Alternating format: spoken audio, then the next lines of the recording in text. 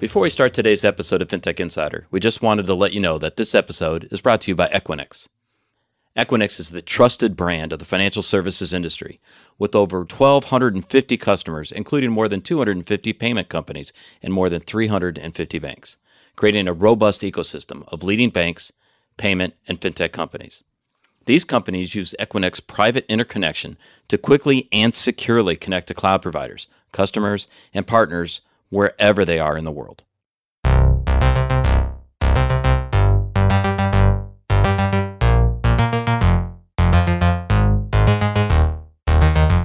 Hello, everybody. Welcome to FinTech Insider Insights. I'm Sam Maul. Hope you're all staying safe and healthy wherever you are in the world. Given the situation in the world right now, it only seems right that we discuss COVID-19. So for this episode, we want to dig into the impact it's having on small businesses in the U.S. in particular. We'll all be looking at the options that our guests have from different banks, lenders, the government, fintechs, and how everyone within the community is trying to help each other. So to dig into those topics, we basically reached out to some of the smartest people that we know. So these include Jane Barrett, the Chief Advocacy Officer for MX. Hey, Jane, how are you? Good, thanks, Sam. Thanks for having me. And I'm assuming you are in Utah writing this out? I am indeed. It's a wonderful place to be isolated. Well, we're going to go to the opposite end of what the response you just said. We're going to go to John Pitts, who's the policy lead for Plaid. John, how are you?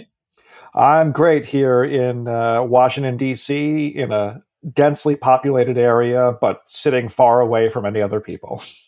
So, like I said, the direct opposite of Jane Barrett, who's out in the middle of beautiful Utah. And last but not least, Jill Castillo, the CEO of Citizens Bank of Edmond. Jill, how are you doing? I'm doing great, Sam. It's great to see you.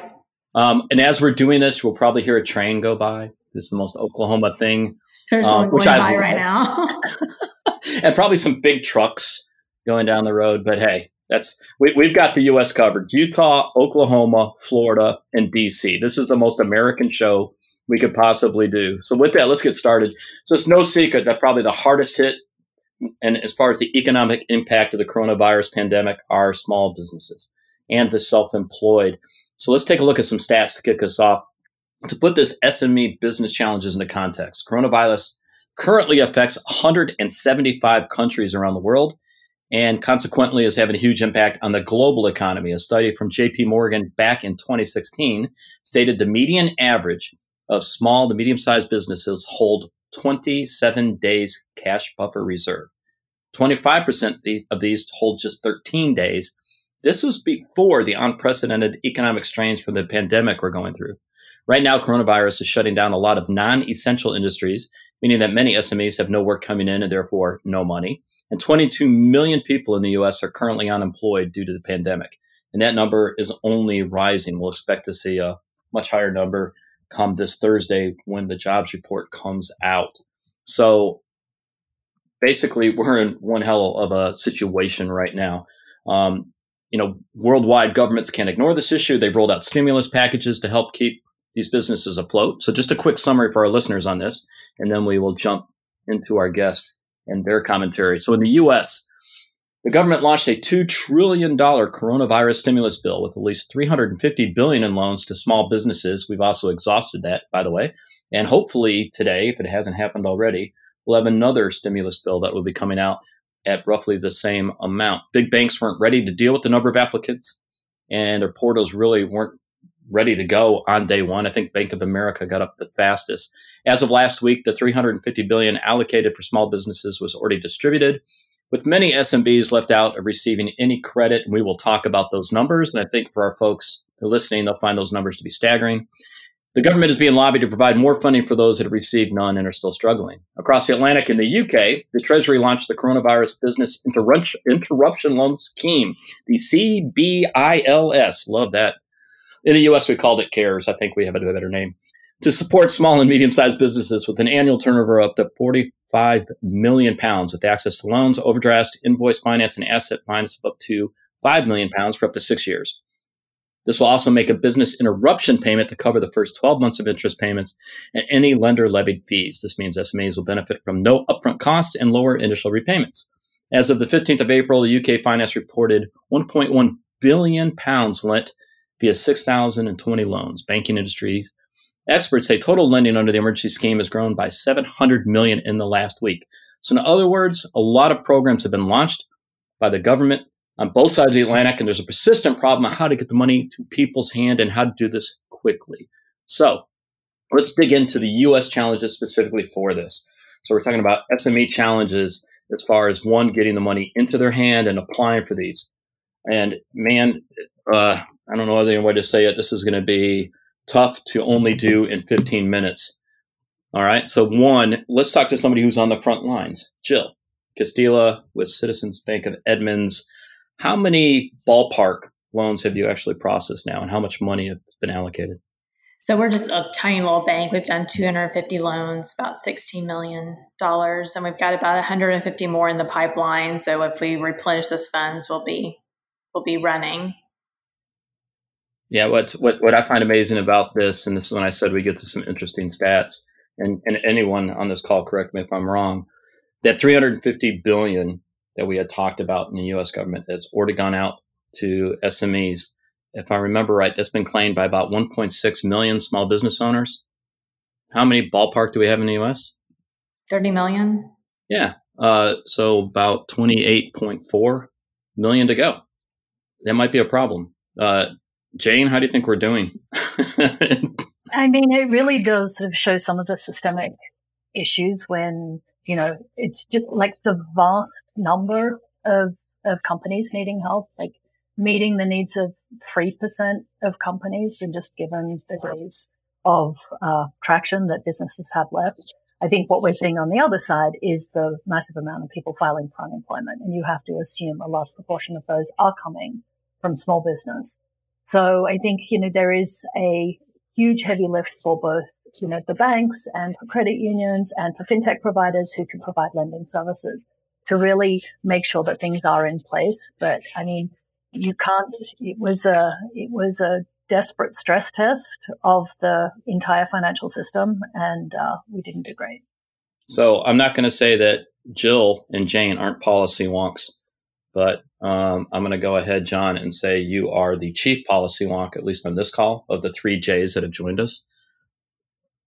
The reality is, and in my opinion, and John, you can correct me if I'm wrong, but I think in the reality is Congress moved, in my opinion, actually faster than I thought they would under our current environment to get something like this out the door. But, I think as expected, we didn't have a lot locked down. I know, Jill, you were telling me how you're up at 2 a.m. in the morning continually looking at policy that had come out. So looking backwards, John, how good of a job did we do? So I think the primary objective here for Congress and for the administration was speed. And we absolutely met the objective of speed quite well. In fact, I think this is probably more loans in 2 weeks than the SBA has made in the last 12 years combined, which is an astonishing figure in terms of the impact and speed with which this happened. But we've also, as Jane and Jill pointed out, seen some of the real downsides of that speed in a first-come, first-served program. The latest numbers I've seen are that 26,000 businesses, 26,000, were responsible for $96 billion worth of loans. So that is more than a quarter of the overall money went to 26,000 businesses at an average loan amount of $2 million per business. That is not well tailored to the really small and, in many cases, most heavily impacted businesses. And that's been the real downside of the speed, is some of the businesses that urgently needed this didn't get a chance to get it. Yeah, I know a hot item in the news today that's been out is around the loans that went out is, for example, Shake Shack. So Denny Meyer's restaurant that he owns, which I would not call a small business, actually received $10 million dollars under this program, but he actually is returning the money. So he went out on LinkedIn, and so did the CEO for Shake Shack, to say we are returning those funds. And I think for anybody that's followed Denny Meyer's, I don't think they'd be surprised by that. I know we've had some others like Ruth Chris, just to call some attention to him. I know that there's a couple other companies, though, that fell under that. I really wouldn't put those companies in the category of small business. And Jill, I'll put you on the spot. For listeners overseas, what would you classify as a small business in the U.S.? How would you categorize them? Well, I mean, locally, it's under 50 is how we typically look at what is, if you have little small business cohorts, that's what we look at. So, on Main Street, there's very few that are they're over 50 employees, but I don't necessarily think that should be the cutoff. I also thought it's kind of an interesting move by Shake Shack. Whenever they're giving this money back, it doesn't go back to small businesses. That was authorized to them. They could have taken that money and done a grant program to other restaurants. But our average loan was $60,000. Our median loan amount was $30,000. And there's so many 1099s. When we talk about the 30 million number, that doesn't count those 1099s, contract employees that are also qualify underneath this. And they're the ones that really got the shaft whenever the guidelines came out 2 days, that they basically had access to funding. Many of them got pushed to the back of the line. And we triaged according to need whenever we started our funding priority list for, there's only 55 of us, and you have this demand of 350 small businesses that need this loan, and trying to figure out kind of like a medical triage of who needs the tourniquet applied the fastest. And if I can just jump in, Jill, I think one of the things that's amazing about what you just described is a median loan amount of $30,000. From the data that I've seen, that's one of the hardest loan amounts to get. There are many banks in the United States that participated in this program who wouldn't even take an application for less than $50,000. And again, if you look at the total number of small businesses in need, many of them didn't have existing bank relationships. Many of them didn't need $1 million, and they are therefore not the top priority customer of the lenders who were able to participate.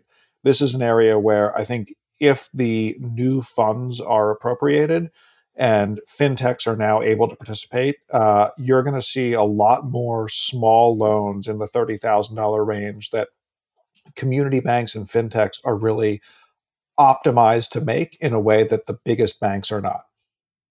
Yeah, and I think that's a really good point, John, because when we talk about this, I think that is such a salient point to drill in on, because this is really community banks, and correct me if I'm wrong, Jill, something like 40% of the loans that go out to small businesses done through the community banks. The big banks really weren't set up for this. When they're asked to participate in it, this isn't their typical customer that they would go after. So, I don't think it shocked anybody within the industry that we saw a rollout like this. Jane, you wanted to say a point on this? Yeah, I think one of the, and I guess it's anecdotal evidence that we all know to be true, is that especially when you get into the very small businesses, independent contractors, sole proprietors, a lot of them engage with their money in the same ways consumers do. They may just open a retail account, not even have a business account. And so they don't necessarily have relationships with their banker, someone to call and get them moving up the queue. So there really is almost a divergent part where you have established businesses who have accounting departments, who have relationships with banks, who are able to, get attention and move things forward. And then there is this entire world of people who really haven't engaged in the financial system in a way that, other businesses do. And I'm hoping, as John does, that with this next tranche of funding, it will be easier for these smaller businesses, micro businesses and smaller businesses, to both get attention and get funding. Yeah, and Jane, one of the things, and I love MX, love Plaid, and Jill, I love you and your bank too. And there's many other companies I love. I'm so full of love. It's unbelievable. I hope everybody loves how I covered my ass on that. But it's true. But Jane, one of the things I love about MX, I know your CEO and really well. Ryan Cobble is a good friend. He's been widely quoted using this rallying call to digitize and to prioritize digital initiatives, both within community banks, fintechs, large banks, and everything else. I'm going to give you the most softball ask in the world. Why? Why is that so important? So, we already engage with 2,000 different banks and credit unions, providing data services and software for people to engage with for companies to engage with their customers. In the past, it's been, and digital transformation is the most widely overused phrase, I think, in business generally, but it has been around just this very slow movement towards what was in person, in branch, to actually much more self-service and being able to optimize the high touch services for humans, right? And then be able to really scale the lower touch services. I think where we've seen institutions, credit unions, banks who have great digital practices already be able to focus on what was that last mile, which is how do we get our workers working from a safe environment, right? How do we make sure that our call center can actually do video conference so it's a much higher touch, right, from the past? And so when you had all of those pieces in place to do that last piece quickly, it was still a very heavy lift, but it wasn't insane. For companies that have not undertaken, let's look at our data sets, look at who our customers are, how we're servicing them, where the highest needs are, and now how do our products align to that? You can't do that in a short amount of time. So the rallying cry really is, this isn't something that's going to go away with the virus. This is a fundamental turning point in the industry, and it has accelerated both technology adoption and fintech integrations in a way that is, it's pretty profound in the things that we've been able to do in a short amount of weeks. So the why is because it's where people are, right? You have to meet customers where they are, and now they're 100% digital. Yeah, I was saying, speaking of customers where they are. So Jill, I actually think I'm getting almost tired of using y'all as a case study. So you got to quit doing such a damn good job. But I mean, you're a bank with one branch in Edmonds with maybe 55, 60 employees, right? I mean, how do you all address something like this? It's not like you have a staff of massive engineers. You're heavily reliant upon your fintech partners. Well, it's been amazing to see how much our team cares for our customers and our community. No, and they fully embrace that role of being these economic first responders, knowing that we were the gateway to these funds for our small business community. What was wonderful is the rapid call to action, both in the fintech community and community banking, where you saw a lot of marriages happening really quick to help us leverage technology to be able to serve that community better. I'm super grateful for MX because they are allowing us rapid access to eTran. Tesla, they provide us free customer relationship management tools so we could start getting applications in quickly and be able to manage that appropriately. And so we saw our bank, I think, really benefited from having rapid digital transformation and a really resilient staff to be able to adopt technology more quickly. But I think a lot of those barriers got broken with other banks and maybe were hesitant that this crisis allow them to see the potential to partner with fintechs to be able to serve our customers in the best way possible. Yeah. John, I love having you on from Plaid, because when you think about the impact y'all can have and who you partner with, and again, I keep saying this, policy wonk. You're my policy wonk king lately, so I keep calling you that. I'm gonna get you a T-shirt made that says that. Were you surprised to see such a quick movement to allow companies like PayPal, Kabbage, OnDeck, and others, so traditional fintech players on the lending side, becoming part of these programs? I was a little bit surprised, but I would say not shocked. And the reason for that is I don't think that is any sort of special access for those fintech lenders. It was really a recognition by Congress that fintech now plays an essential role in the United States financial economy.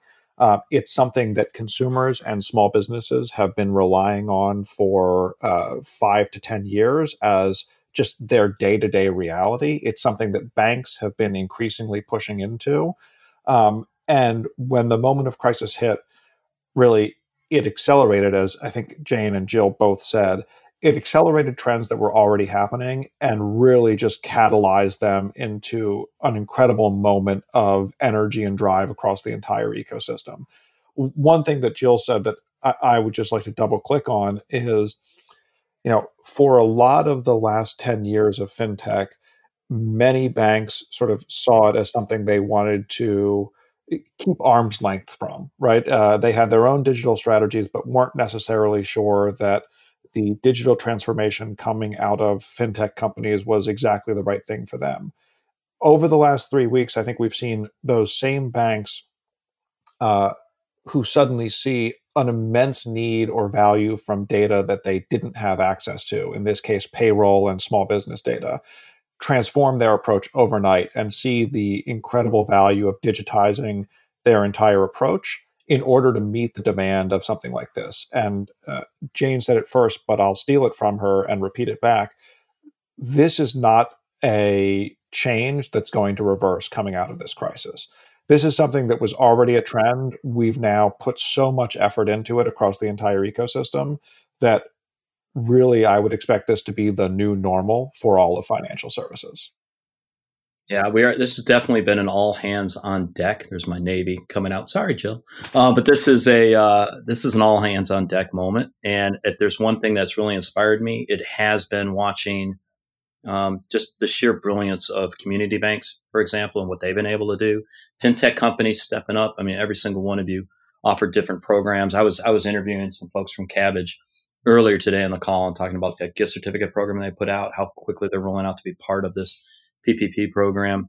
And Jill, if you don't trademark economic first responders and have T-shirts made, 11FS will. So, unfortunately, we're actually right on time for our first break, so we're going to take it. But in the second half of the show, one of the things I'd really like to talk about is looking back on the lessons learned of the initial rollout, right? What we've gone through in such a short period of time and what lessons we can take going forward, right? I mean, the need is so dramatic. So, folks, we're going to jump to a break and hear from our sponsors.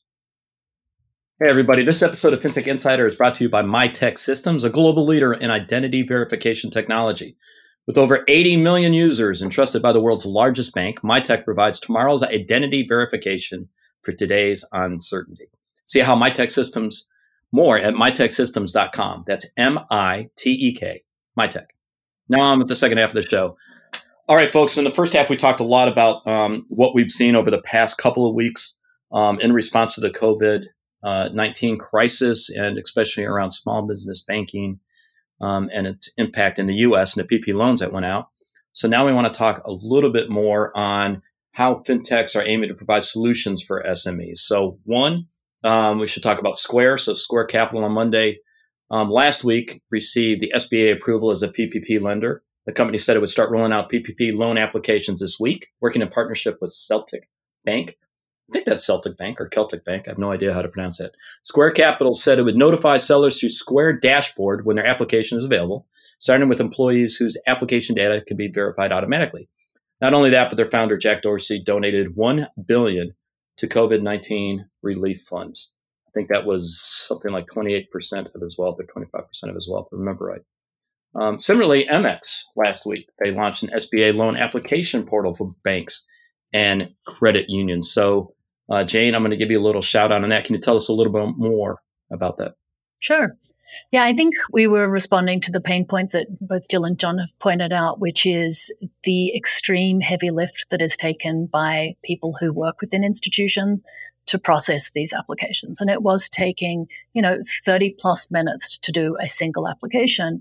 So and they were, if you really look at the art form that is forms, especially government forms, there's been a lot of issues. I mean, just to call out one of the pain points was the form required a 9-digit zip, but it was an open form box. So it didn't ever say you need a 9-digit zip. So you've got bankers like Googling addresses of businesses to be able to submit the application. So we had a number of MX employees spin up what is an open source and free portal over a weekend, including the Chief Technology Officer, Brandon DeWitt, Chief Product Officer, Brett Allred. Like everyone was hands-on and got this stood up very quickly.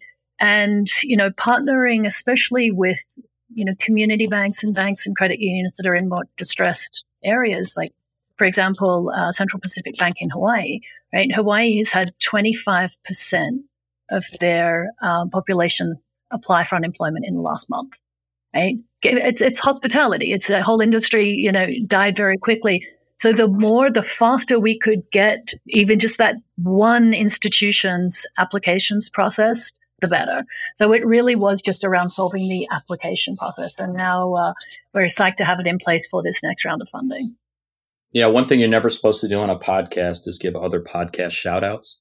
I love breaking that rule. NPR Planet Money did an excellent show that I'll provide a link to on this. They actually had a small business owner, I think it was New Jersey or in Queens, if I remember right, who was attempting to apply for a loan for her auto shop. And it was just checking in with her almost every other day.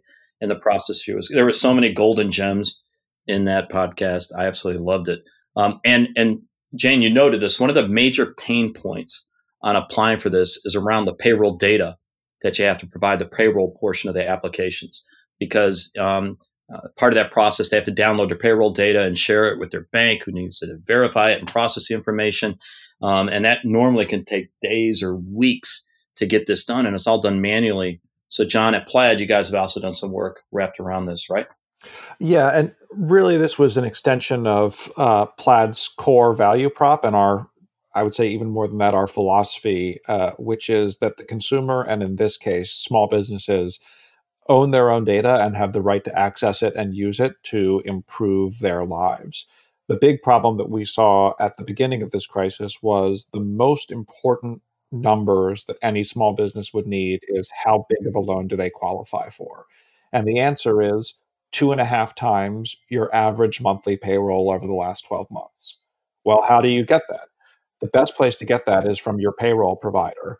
But there was no easy way for small businesses to do effectively what any consumer can do with a personal financial management app and go in, look at their payroll data, get a report out from it, and instantly share it with the lender to qualify them for the loan. So that's what the team here built. It's probably the most inspiring thing that I've seen at my time at Plaid was how quickly the engineers and product people threw themselves into building a brand new tool. And I mean, I can't emphasize this enough. This was 8 days from start to finish to when we had it in production with customers using it to originate loans into this program. Now that there's a new set of money coming, we are really, really excited to see how many lenders who have now been qualified can build their flows around the easy access to this data. I talked to one fintech lender over the weekend who said they think that with a tool like this in place, they are aiming for an ambitious goal of being able to originate 1 million small business loans once the program is stood up and they have access to more funds. So Jill, you're the frontline economic first responders. So you got a tagline out that I absolutely love. You've lived through this process, and for anybody that's followed Jill on Twitter and other community bankers that have been doing this, it's as if you've lived through 10 years in about 2 weeks, right? I mean, just the volume of time that you're putting into this. How many employees do you have, Jill? I have 55 and 2 that had E-Tran access.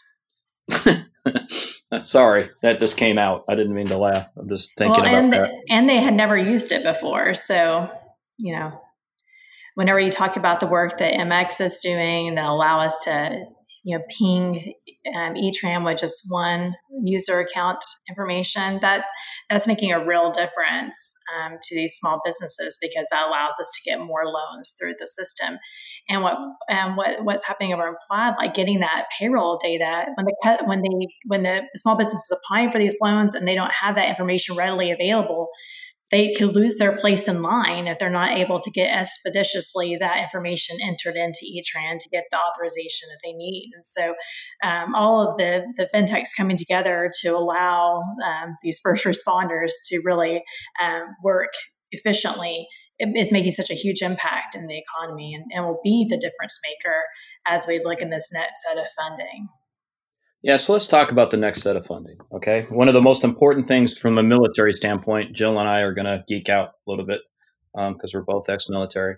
So Jill is Army. I was Army and Navy. Let's just get clear. You were. I don't know why you don't give us more love. But. I know, because I spent more in the Navy.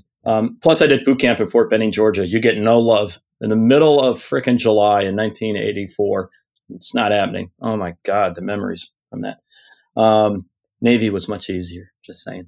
But one of the things that's very important when you're in a firefight, all right, or when you've seen action is what we call an after-action report, and now the military is very good at that, meaning they do it real time.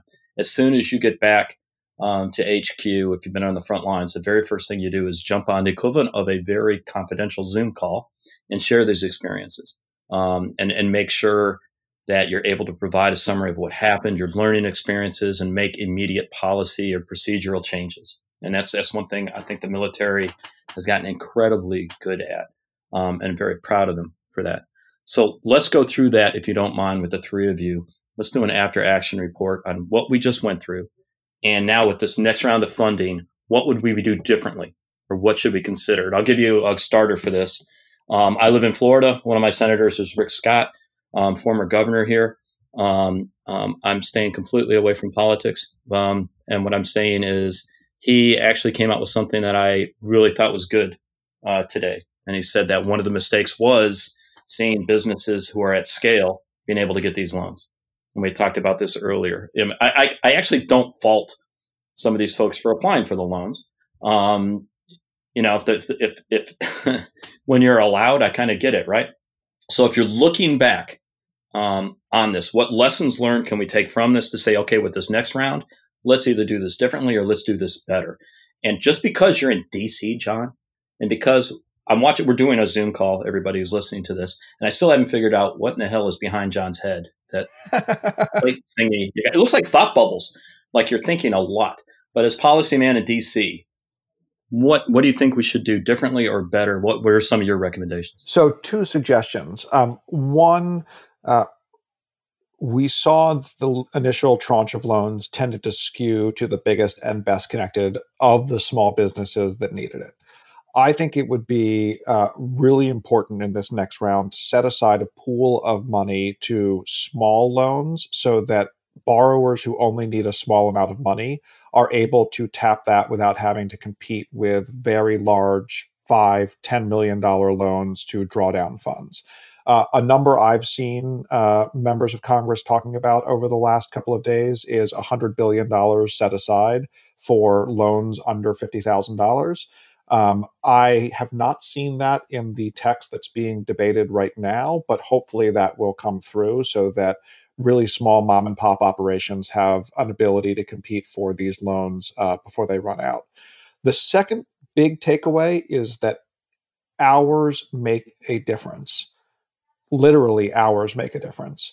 Fintech lenders did not get even the application to participate in this until 5 days after banks were already making loans, and didn't get approved until 7 days after.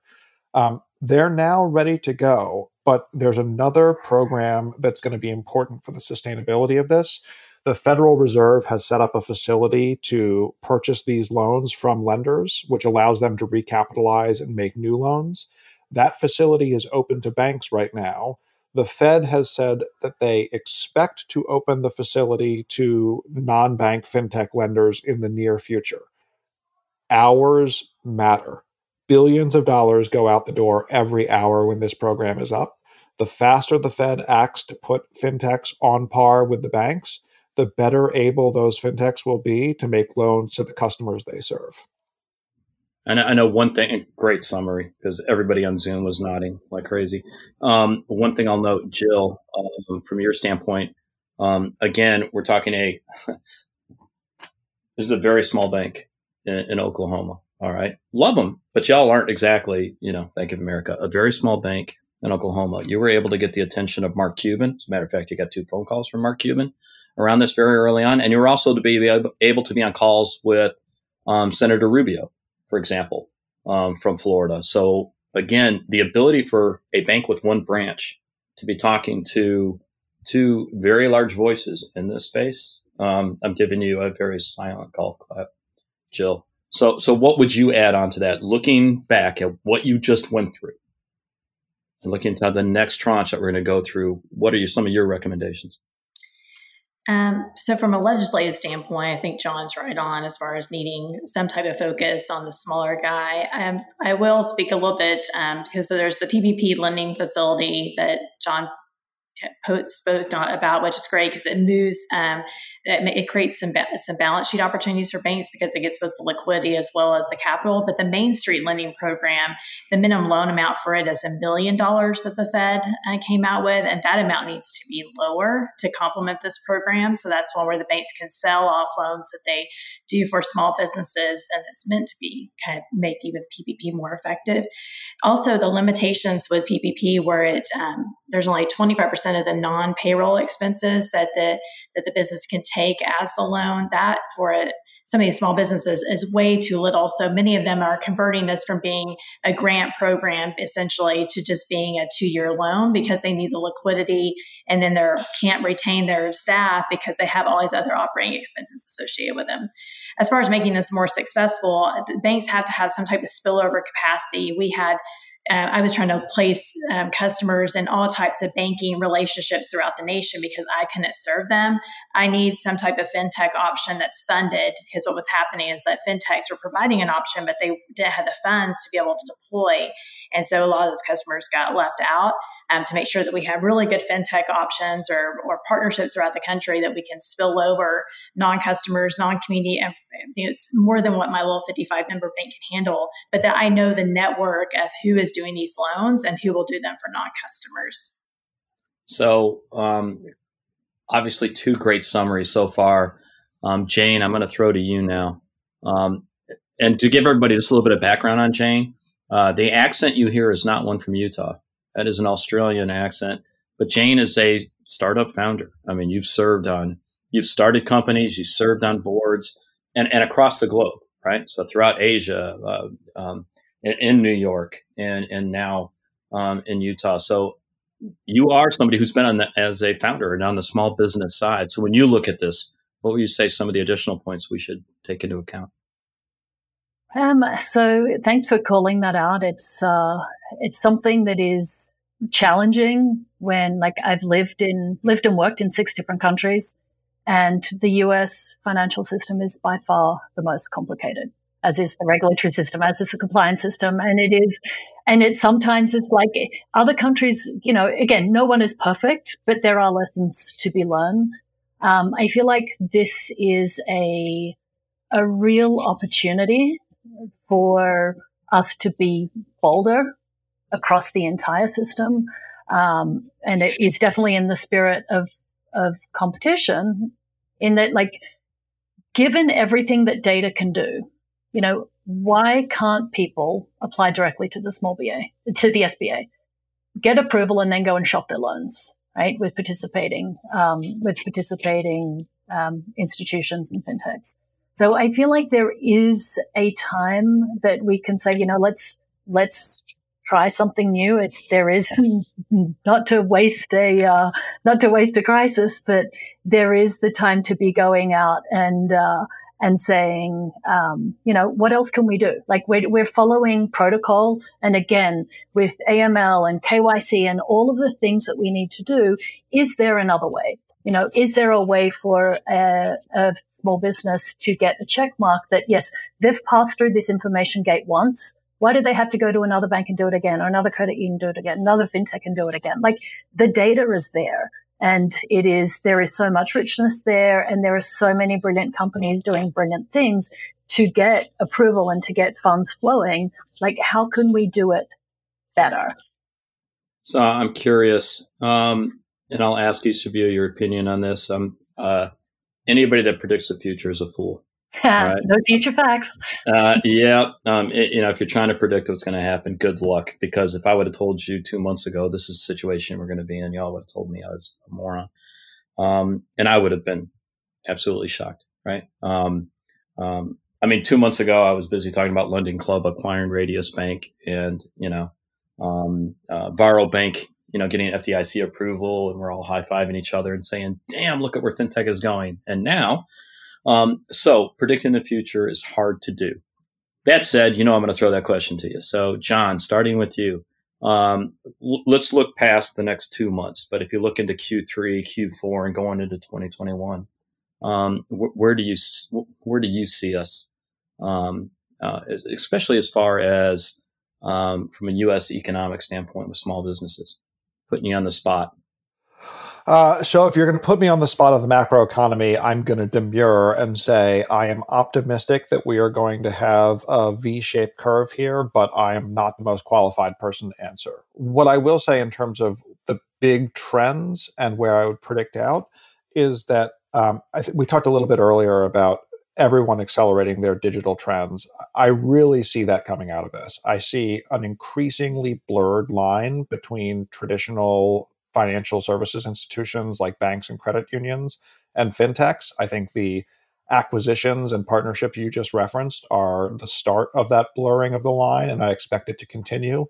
And I expect a continued focus on the fact that a financial services digital strategy is a data access strategy. That really is what everything is going to be built on.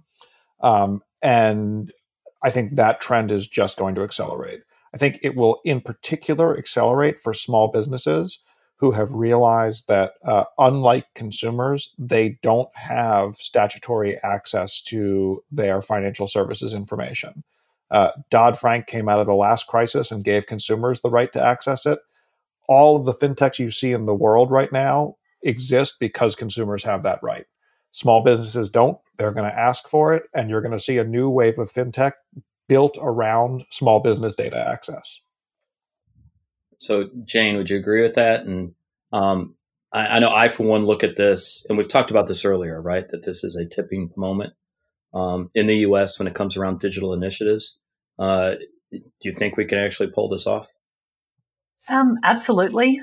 Again, I think there is so much innovation and there is so much access already. I think there has been a fairly hefty, regulatory environment and compliance needs that have made companies nervous about engaging in more innovation, more data-driven innovation. But the need is absolutely there. And I think, one thing that, and I'm not also, there are no future facts. I'm not going to make a call on the future economy. However, just the US economy's reliance on consumer spend for GDP, like 70+% of the US GDP is consumer spend. And, we see real time what is happening with people's spending patterns. And, there is a chance that, and, from a category level spending, obviously, restaurants, travel very much down, groceries, other stores very much up.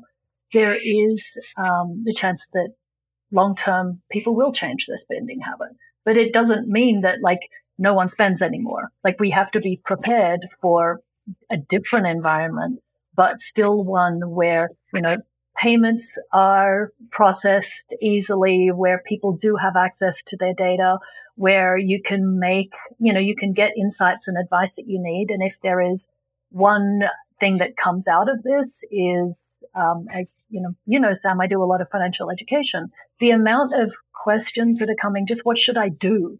This thirst for advice in financial services, that is something where if you can get insights from someone's data and present them with, here's some options, or here's what people in your zip code do, that's hugely beneficial.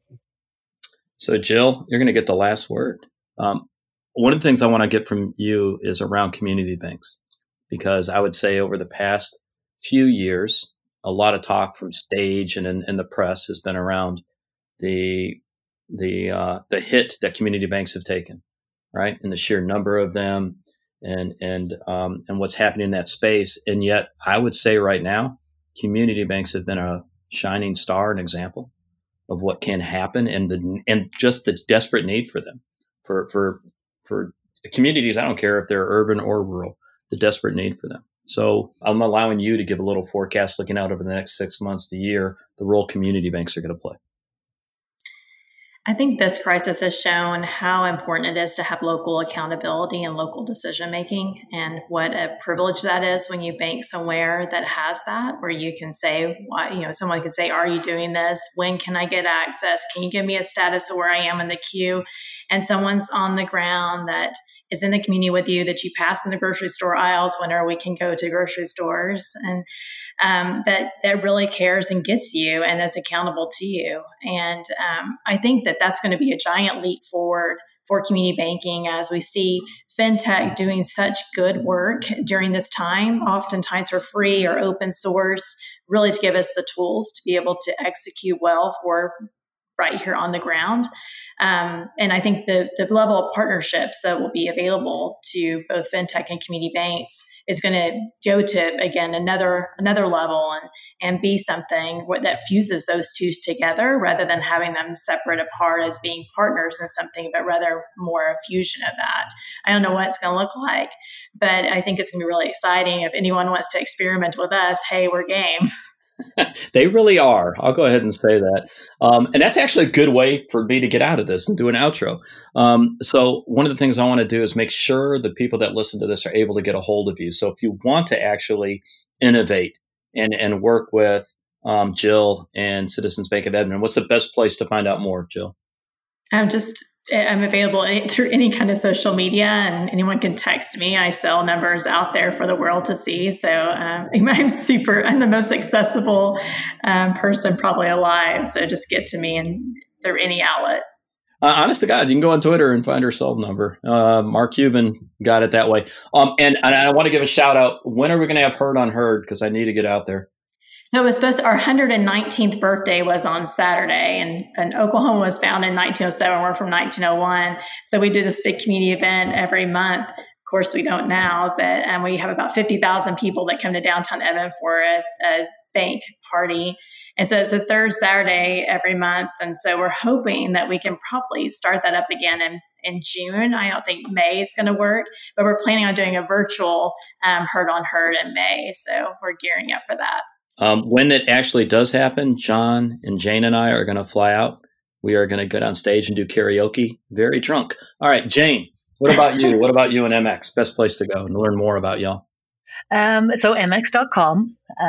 We have a whole separate piece around our PPP program. Like I said, it's open source. It's very simple to get engaged. So yeah, mx.com, and me, like the rest of us, on all the social medias.